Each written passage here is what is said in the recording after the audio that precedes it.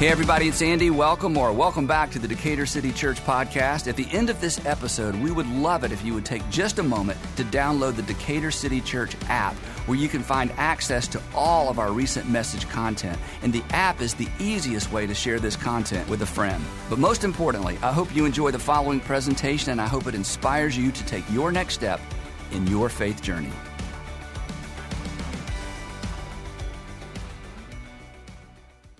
So today I want to begin with this question, and please don't raise your hand, don't elbow anyone, and I already know the answer. The answer is yes, but it may take you a moment to remember why the answer is yes, and I'll try to prompt your memory. Here's the question. Have you ever lied? That's not the question. That's not the whole question. We all know the answer to that, right? Have you ever lied in an attempt to assure someone that you can be trusted?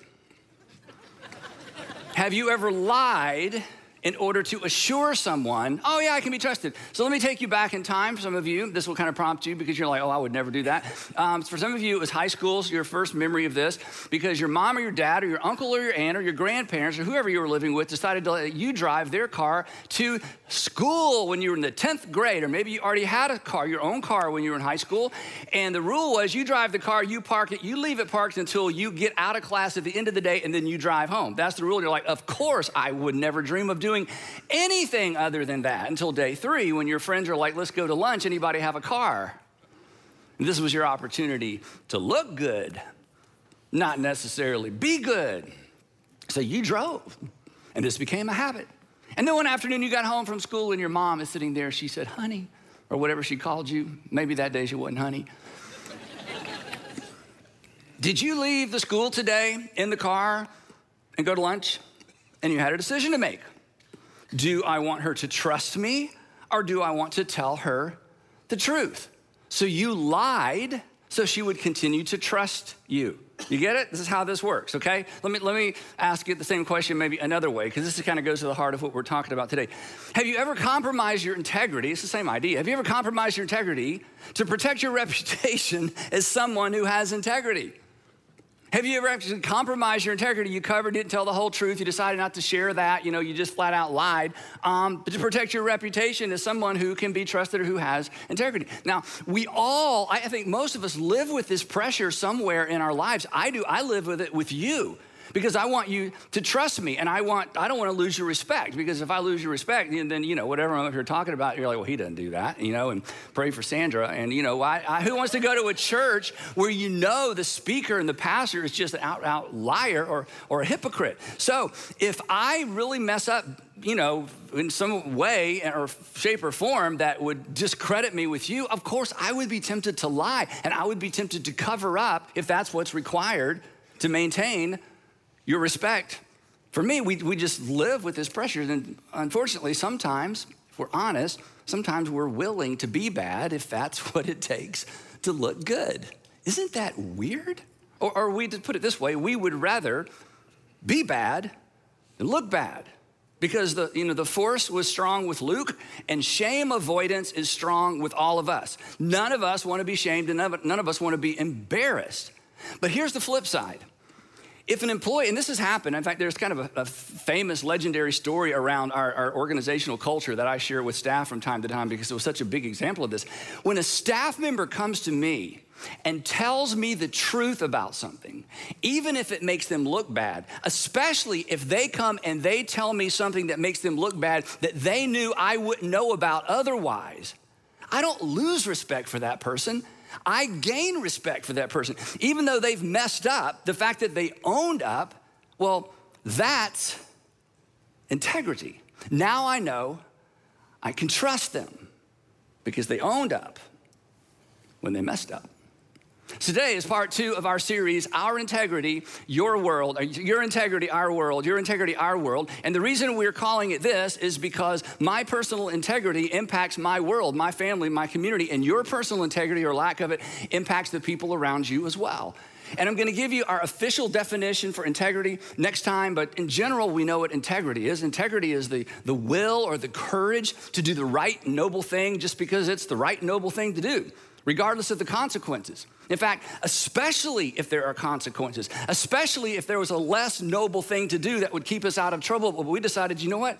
I'm just gonna do the right thing. Why? Well, it doesn't benefit me. I'm gonna do the right thing just because it's the right thing, even though it costs me. And as we said last time, we are all pretty quick to excuse our personal lack of integrity or a breach in our integrity, but we are not quick to excuse it in other people, right? We expect it of our leaders. We expect it of our teachers. We expect it of our employers, our employees, our friends, our kids, our husbands, our wives, our fiancés, boyfriends, girlfriends. We just wake up every day expecting them to be people of integrity, even when at times we're not. I mean, everybody expects it. It's a universal expectation. I mean, even thieves and cheaters do not expect to be stolen from and cheated on. And last time we said this brings us to kind of the big idea, and it's where we spent a lot of our time last time we were together. This big idea that there's an overwhelming and overarching sense of ought to that stands outside of us. There's an ought to that we appeal to, that we hold others accountable to. It stands outside of us. We didn't make it up. It stands outside of us. It judges us. It presses down on our consciences. And we know that we didn't create it, and we can't seem to shake it. And so we said last time it stands out over us. And again, we appeal to it when we feel like we've been mistreated or someone we love is mistreated. But we know it didn't originate with us. If it originated with us, we would just get rid of it because it gets in our way from time to time.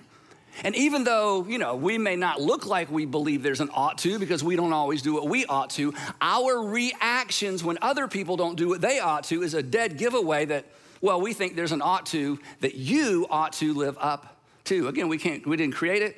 We can't shake it. Last time we saw the Apostle Paul came along and said, well, actually what that is the law of God written in your hearts. That there's a divine element to this, that the law of God is written in your hearts. Not like the traffic laws, but there's something in your heart God put there that says you should probably obey the traffic laws because they're good for you and other people. Not the tax laws. God didn't put the tax laws in your heart, but God put it in your heart. You know what? You should probably obey the government because the government's there to support you and take care of you. That thing that informs our conscience when our conscience bumps up against something in our modern world that we struggle with, that creates a tension around, which means that integrity, and this is so important, and especially if maybe you're not a religious person or used to be, or you've kind of dismissed all of that, what the implication is simply this, that integrity, if it exists, unless we just made this up, unless it's just a useful tool, we talked about that last time as well, that integrity is actually anchored to something. That integrity is actually grounded in something. That there's a foundation for integrity that goes beyond my fluid opinions and your fluid opinions. It even goes beyond majority rule. Again, it stands over us and it convicts us and it judges us and sometimes it condemns us. And even though we don't like it when it makes us feel bad about us, we are quick to appeal to it when somebody mistreats us. In fact, we said the moment, this is such a powerful idea, the moment that we attempt to justify a behavior in our minds, the moment, and before this day is out, we're gonna do this, right? The moment you find yourself wrestling with, I shouldn't, but I will anyway. I really shouldn't, but I think I will anyway. I should, but I'm not going to. I should tell her, I'm not gonna tell her. I should tell them the rest of the story, I'm not gonna tell them. The moment we find ourselves wrestling internally with an ought to, we actually acknowledge the divine. The moment we attempt to justify a behavior in our minds, the moment we find ourselves wrestling, we're essentially acknowledging that there is an ought to that stands over you, that stands over us, that somehow we're accountable to, and we can't shake it, and we know we didn't create it, because if we created it, we would just get rid of it. When you do, this is what's so powerful. When you do what you ought to do, and it costs you, when you do what you ought to do and it costs you, you may not acknowledge this season of your life, but you're actually acknowledging God's rule over you. When you do what's best for someone else and it costs you, that's being like your Father in heaven. You are intentionally or unintentionally acknowledging God's rule, his kingdom over you. But we said too, integrity is not just about us, because my personal integrity or a lack of personal integrity always impacts some other person's, doesn't it? In fact, your story growing up is the reason you kind of had to, dig your way out of a hole, maybe because of the family that you were raised in, is because mom or dad, or maybe both, just lacked integrity. and you started off with a deficit. Their personal lack of integrity impacted some other persons, specifically you. That our integrity always impacts other people. Again, it's your integrity, it's our world, it's my integrity, but it's my world. In fact, we could spend a lot of time on this, and we'll come back to this toward the end of the series, is that I don't think it's an overstatement to say that our integrity determines the health and the depth of our relationships. The health and the depth of our relationships. Integrity is essential to relational contentment and fulfillment. Have you ever tried to have a relationship with somebody who lacks integrity? Can you even have a relationship? I mean, some of you, unfortunately, are in relationships you can't get out of right now, and they just lack integrity. They don't always tell the truth. They cover, they blame, they shame. They won't have difficult conversations. You're always off balance. So this topic, it's not even a religious or a spiritual topic. It's just, it's human nature. It's every single day of our lives. But we're making the point, the reason we can't escape it, the reason we hold other people accountable to it, is because there is a divine element to it as well. And it impacts every component and every facet of our lives. There's a sense in which when it comes to relationships, that integrity, or even character, if you want to use a different word, it's like the oil in machinery. Any machinery where there are moving parts, and there are less and less machines with moving parts these days, but there's still machines with moving parts. Anytime you find a machine with moving parts, the parts, this is so cool, the parts were designed or created to work perfectly together. But apart from a lubricant, the parts that were created to work together will ultimately destroy each other because they build up friction. And the same is true in relationships. You may be made for her, made for him, be created for her, created for him. I mean, it's just a match made in heaven. Or even at work, you think, wow, this is the greatest team. These are the greatest people. I've never felt more a part of a work or marketplace community. And that it may be true that you're perfectly suited for that job, but apart from integrity, because you're in close proximity with people, there's potential friction. And the reason those relationships can go the distance, the only way those relationships can go the distance, is because of integrity. It's like the oil or the lubricant in the machinery, made for each other, but apart from it, you destroy each other. Because, and you know this, you don't think of it in these terms, proximity creates the potential for friction, right? I mean, you're not mad at your neighbor's boss, and your neighbor's boss may be a way worse boss than your boss, but you're mad at your boss. Why? Because there's proximity and friction, right? You're not mad at a stranger's wife or their son or their daughter, right? It's your wife or your husband or your son or your daughter because of proximity. So proximity creates the potential for friction, which increases the demand for integrity. So again, this is an inescapable reality that should be front and center for us every single day. One more quick illustration or application. So if you're single, and I mean maybe high school, college, graduate school, post-grad, single, maybe single again. If you're single, your looks or your money may win him or win her, get him, get her, get the relationship going. But you know this, it's your integrity that determines the health and the longevity of the relationship, right? I mean, falling in love is easy, and I'm gonna ask you to fill in a blank to see if you've been listening. Falling in love is easy, right? It only requires Falling in love is easy. It only requires a pulse. All you need is a pulse to fall in love, okay? Falling in love is easy. All it requires is a pulse. But staying in love requires other things, and one of the essential ingredients of staying in love is integrity. I mean, having kids, that's biology. Raising them together, it requires integrity for both parents, right? Landing that job, that requires a GPA and, a good GPA and a resume. Keeping that job, excelling in that job, building a sense of community at work, it requires integrity. So a lack of integrity is gonna cost us relationally always. It could cost you professionally. It could cost you in the relationships that matter most to you. So the question we're trying to answer in this series is, how do we get it? How do we guard it? How do we keep it? And maybe in your case, how do you get it back? And that's, again, why we entitled the series, Your Integrity, Our World. But here's the challenge. Then we're gonna dive into our key verse for this series. Here's the challenge. If you wanna improve your looks Not that you need to, but I'm just saying if you wanted to improve your looks, there are so many places you can go, so many things you could do. If you want to improve your skin, there's so many things you can do, so many places you can go. If you want to improve at work, if you want to improve your financial situation, if you want to get stronger, if you want to develop a new skill, if you want to get better at golf or a hobby, whatever you want to improve in, however you want to advance in life, in our culture, there are dozens and dozens, almost endless ways to get better at just about anything. But when it comes to integrity, which is far more important in terms of the long run, long-term relationships and health and happiness and satisfaction and contentment, when it comes to integrity, where do you go? Who's even offering to help?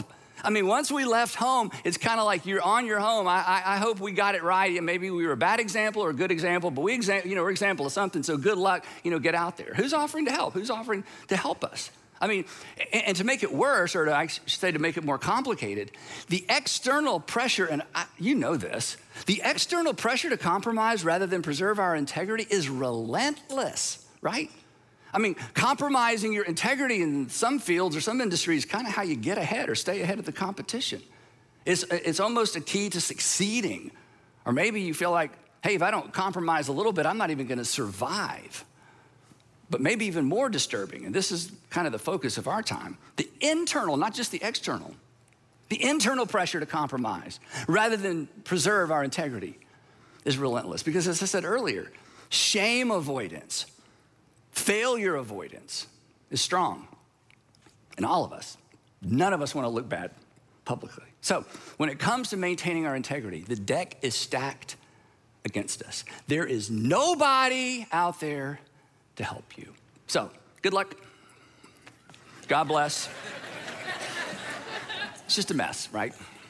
Now, actually, there's a way forward, but be honest, it's kind of up to you. It's kind of up to me, because nobody's gonna help us with this, except the people who are closest to us and love us, but they're kind of wrestling with their own issues as well, right?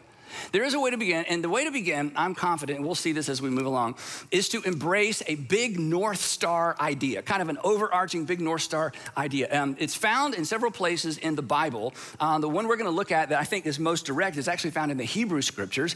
It's found in the book, what's called the book of Proverbs, and you're familiar with what a proverb is. A proverb is basically a pithy saying that points to a specific truth or maybe a piece of advice, like a chain is only as strong as its weakest link. That's a proverb that's not in the Bible, but it is true. And there were several contributors to what we call the book of Proverbs in the Hebrew Scripture, the most famous being King Solomon. And so here's what Proverbs 11:3 says, and I'm gonna encourage you for the next few weeks to commit this verse to memory. You may not like the version of the Bible that I'm using for it because it's a little clunky, but it's very literal. There are other versions, but I would challenge you to commit this verse to memory. Here's what it says. I'm gonna kind of walk you through the whole verse. It says this: the integrity, there's our word, obviously. The integrity of the upright guide them. The integrity of the upright guide them.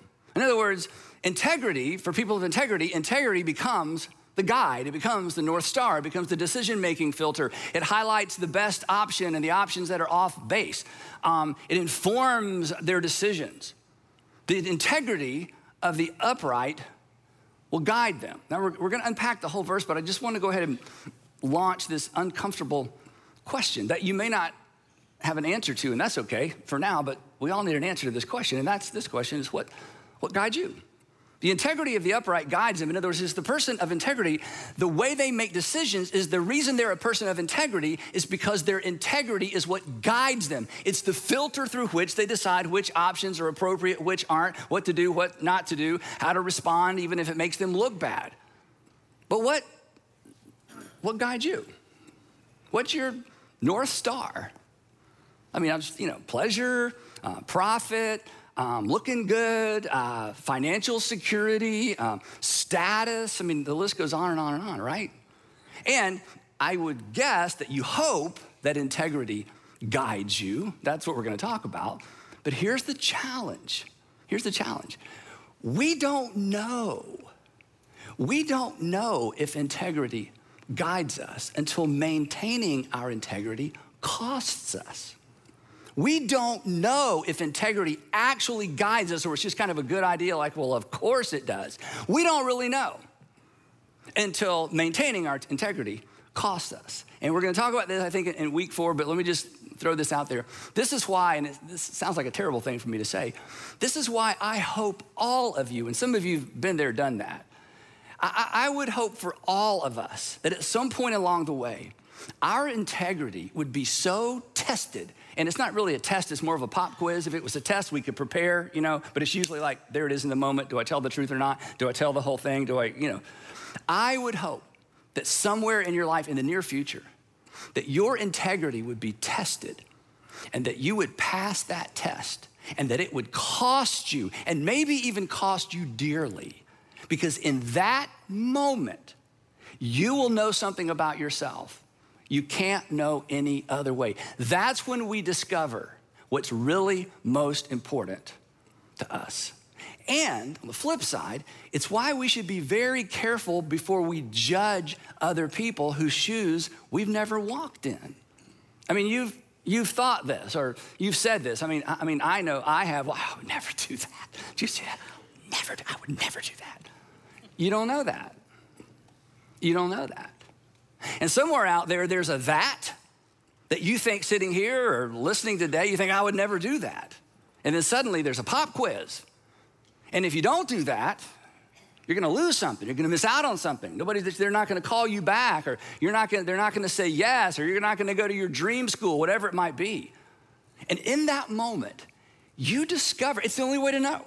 You'll discover if integrity is actually your guide. So, one more time, what guides you? Now, there's a fascinating word picture built into this verse. So I want to point that out, then I'm going to read the rest of the verse. Here's what it says. The integrity of the upright will guide them. Now, the Hebrew word for upright is a lot like the English word for upright. It just means to be upright. Literally, it means to stand up straight, to put your shoulders back and to put your chin up and to look forward. Versus, as we'll see the second part of the verse, versus living your life like this. Because when you live your life like this, you are most aware of what and who is right in front of you, right? When you live your life like this, you are most aware of what is right in front of you. You're most aware of what's right in front of you. And when you're just looking at what's right in front of you, it limits your options and it limits your perspective. When you're living like this, it's immediate versus ultimate. It's now versus later. When you walk in integrity, and when integrity becomes our guide, there's a posture. You stand up straight, you live standing up straight, and you take the long view. You look up and you look out. You take the long look because you realize, the person of integrity realizes, you know what? Later is longer. Later is longer. Now and immediate is now and immediate, but later is longer. And when I look back on this decision and this season of my life, it goes back to the question we ask all the time: what story do I want to tell? And the person of integrity, they are upright. They are looking way out, and they're making decisions based on later, not now. That they weigh their options with their future in mind and the future of the people they love in mind. Again, your posture. The short way of saying it is your posture influences your future. My posture influences my future. And we already know this. You know how we know this? Because even though we've never chatted about this, your greatest financial, your biggest financial regret, I should say, your biggest relational regret, where were you looking? You were looking at now, not later. Wow, not uh-oh. You were looking at immediate, not ultimate. We know this. And so the writer of Proverbs says, hey, the upright are guided by their integrity because they live upright, not just doing upright things. They actually stand upright and they take the long look. So again, what's guiding you? And just to dig on this a little bit, if your trigger response when you're under pressure is to lie, if our trigger response when we're under pressure is to make excuses and to blame and to cover and to point at other people and to try to deflect, it's not all my fault. If your trigger response and my trigger response is any of those things, those are clues. Those are clues that perhaps integrity is not, in fact, our guide. In fact, those are clues as to what really and truly guide you. And at this point in the series, I'm not suggesting you make any changes. I just think you should know.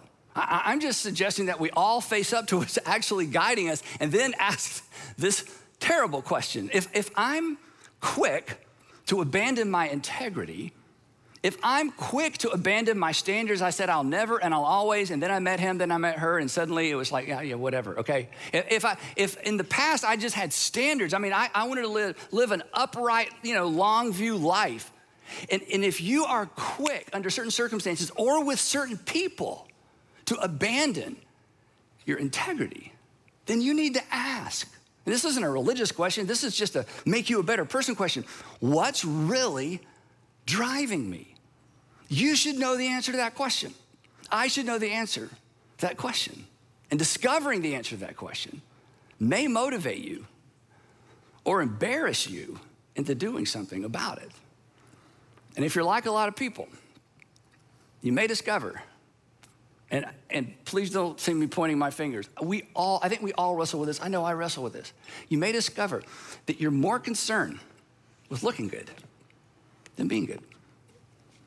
You may discover, nobody's gonna admit this until you do a little probing. And the way you know is you just examine your responses when you're under pressure and there's something to lose.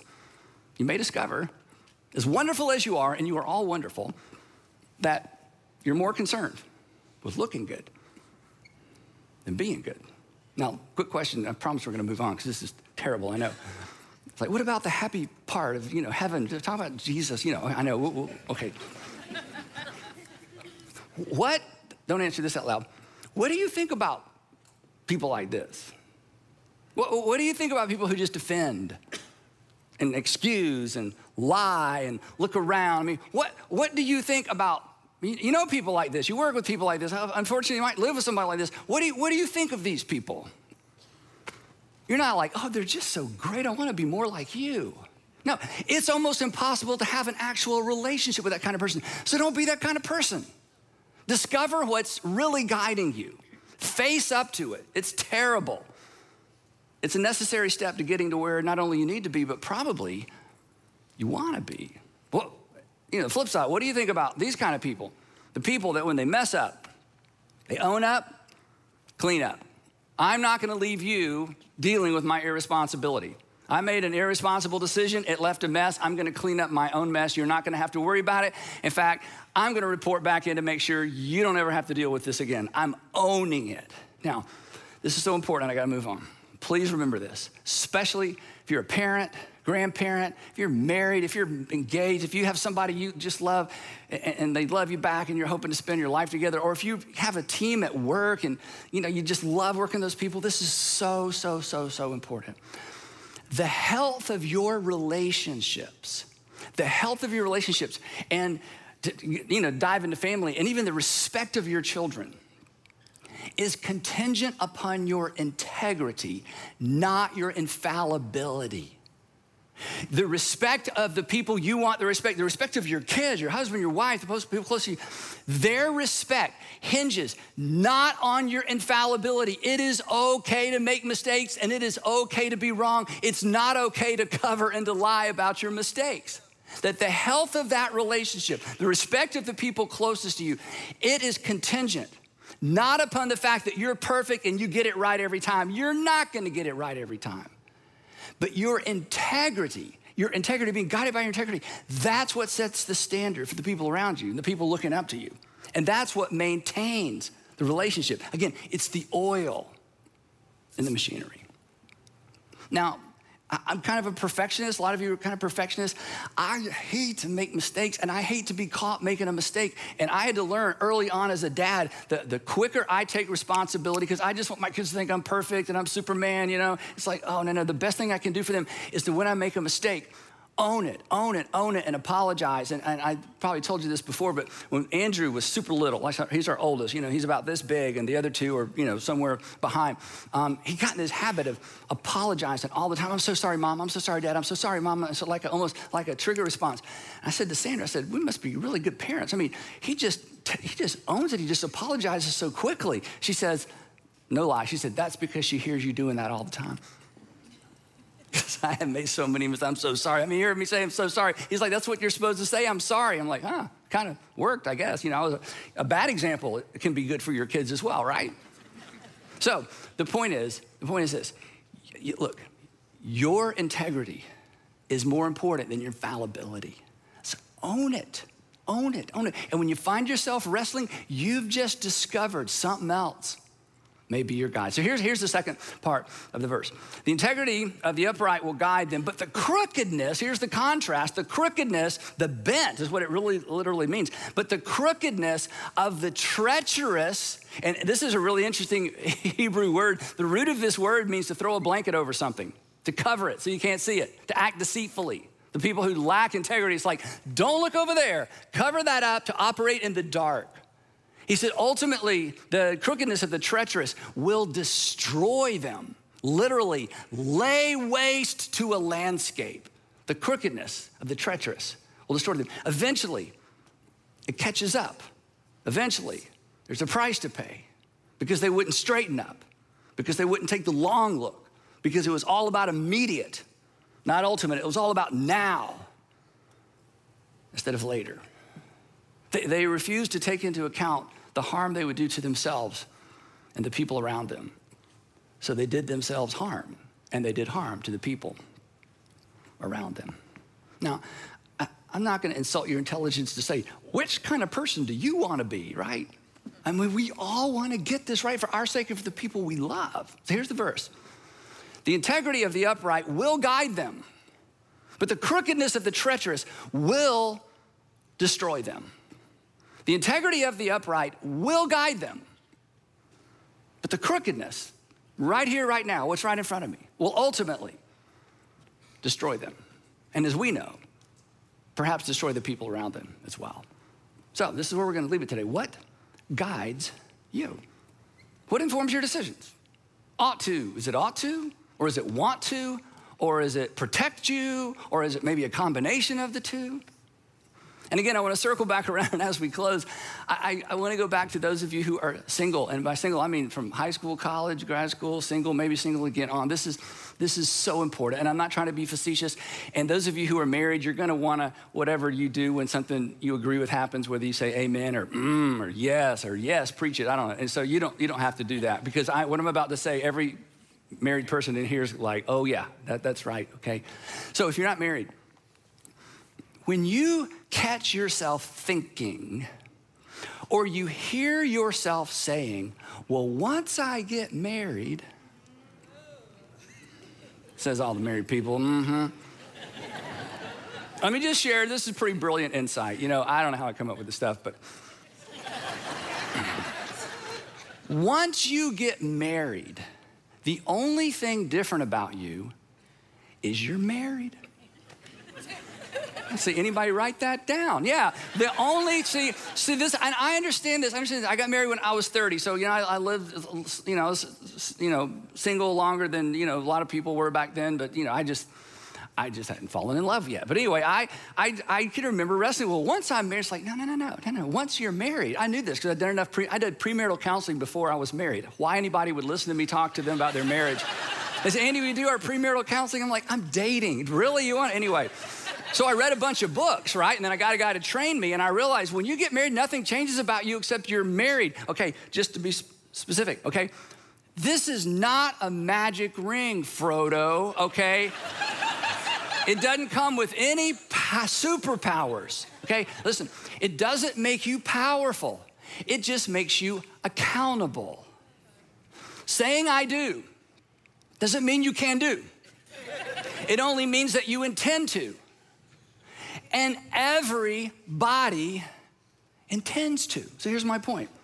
Integrity, I'm gonna do the right thing even if it costs me. I'm gonna do the noble thing even if people don't understand. I'm gonna do the honorable thing even if nobody even gives me credit for doing the honorable thing, because it's the honorable thing to do. Integrity is a muscle. And the longer you exercise it, the stronger it gets. You should start now. Because the folks who exercise their integrity muscle, they're the ones who don't just say, I do. They're generally the ones who are ready to can do, because they've been walking upright. They've been opting for ought to over want to, later over now, ultimate over immediate. So again, regardless of what stage of life you're in, your posture informs your future. So, straighten up. Remember your parents who say that? Straighten up. They had no idea. Straighten up. Take the long look. You will expect the person that you fall in love with to be a person of integrity. And they will expect that of you as well. So don't be a hypocrite. Just start now. Start now becoming the person that the person you're looking for is looking for. And when you mess up, clean up. No more cover up. Just be done with all that. Just exercise that muscle. And you'll be glad you did. And some other people will be glad you did as well. So, wrapping up integrity. It's just the will and it's the courage to do the right thing because it's the right thing. The honorable and noble thing because it's the honorable and it's the noble thing to do. Even when it costs you. Especially when it costs you. Because that's when you know what truly guides you. And we will pick it up right there next time, part 3 of Your Integrity, Our World, where we're gonna talk about the primary obstacles to integrity and what to do about them. This is so important. We're gonna talk about the primary obstacles to integrity and what you can do about them beginning immediately. So don't miss part 3. Before you go, as you might imagine, 3 questions to keep the conversation going at lunch or at home or in your community group. Question number 1, integrity should guide us. But what competes for that role in your life? I don't know if you want to share this with anyone or not, but it might be helpful because oftentimes, this is true, oftentimes the thing that competes as guide for our life, when you say it and look at it, it is so immature and it is so shallow, it's embarrassing. I mean, it really is. That's okay. So what competes? You want integrity to be your guide, but be honest with somebody. What competes? Number 2, what has been most helpful as it relates to maintaining your personal integrity? Because we're not going to get much help as adults, right? So as you think about how you've maintained your integrity, what has helped you? Maybe being in a small group, maybe being a leader somewhere where you felt the accountability of leading some people. What's helped you? And then number 3, again, would you commit this verse to memory? Proverbs 11:3. Just write it on a card, put it on your mirror in your bathroom, or put it on your dashboard of your car, preferably not over your gas gauge. That creates other integrity problems, possibly. If you have kids, or if you have kids in your home, in and out of your home, teach the kids this verse. And then this week, let's just all straighten up. Let's pay attention. Let's pay attention to that internal nudge toward ought to, even if it costs you. I'd love to pray for us. Heavenly Father, so easy to stand up here and talk about. So difficult to walk out that door and do. And Father, for some of us, it's extraordinarily difficult because we're living with some difficult circumstances. And Father, for the man or the woman who's listening today and they're thinking, I want to get this right. I'm not sure how it looks in my particular circumstances. Would you open their eyes, give them eyes to see their circumstances the way that you do, and then give them the courage to act. And Father, I pray that you would remind all of us, straighten up. Because our Heavenly Father who loves us has put his law in our hearts, that you are for us. And I pray all of that in the matchless name of Jesus.